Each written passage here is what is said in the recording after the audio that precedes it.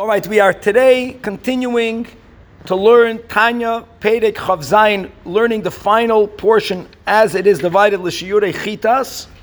So yesterday we have been speaking about the nachas ruach that we afford to Hashem and the tremendous light of godliness that we bring into the world, dafke, when we are busy with the avodah of hiskafia, which means subduing one's own evil impulse. And this is the advantage that the non-tzaddik has over the tzaddik, because the tzaddik doesn't have to do hiskafia, because the tzaddik, as defined by the Alter Rebbe, no longer has any evil impulse. But until now, we have been learning hiskafia vis-a-vis observance versus non-observance. Today, the Alter Rebbe concludes Perek Chav Zayin by adding that this idea of a person subduing one's desires is a great avodah, not only in the context of not sinning, but even in activities that are not sinful, like eating kosher food at a time that we may eat.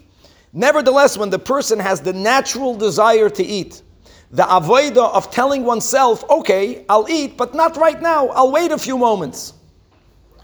Even that avodah of hiskafia also creates a tremendous amount of divine light that is brought down into this world. The Alter Rebbe adds something important, that stam sitting around glumpy or gloomy and not eating, that in itself obviously should be bettered by, instead of eating, learn. In other words, instead of being involved in fulfilling one's needs, simply telling oneself, no, not now, which is called hiskafia, that also brings down istalik, yikara, the kutra brichu, b'kula alman. And not only that, the Alter Rebbe says like this. In the beginning of Parshas Kedoshim, it says in the Torah that v'hiskadishtem, which means make yourselves holy. Holy meaning make it behave as if you are indeed removed from physical activities. How do we act holy? By disengaging from the physical, even from the permitted physical, hiskafia. And it says in the pasuk that we are promised v'hiyisam kedoshim, that God will make you holy.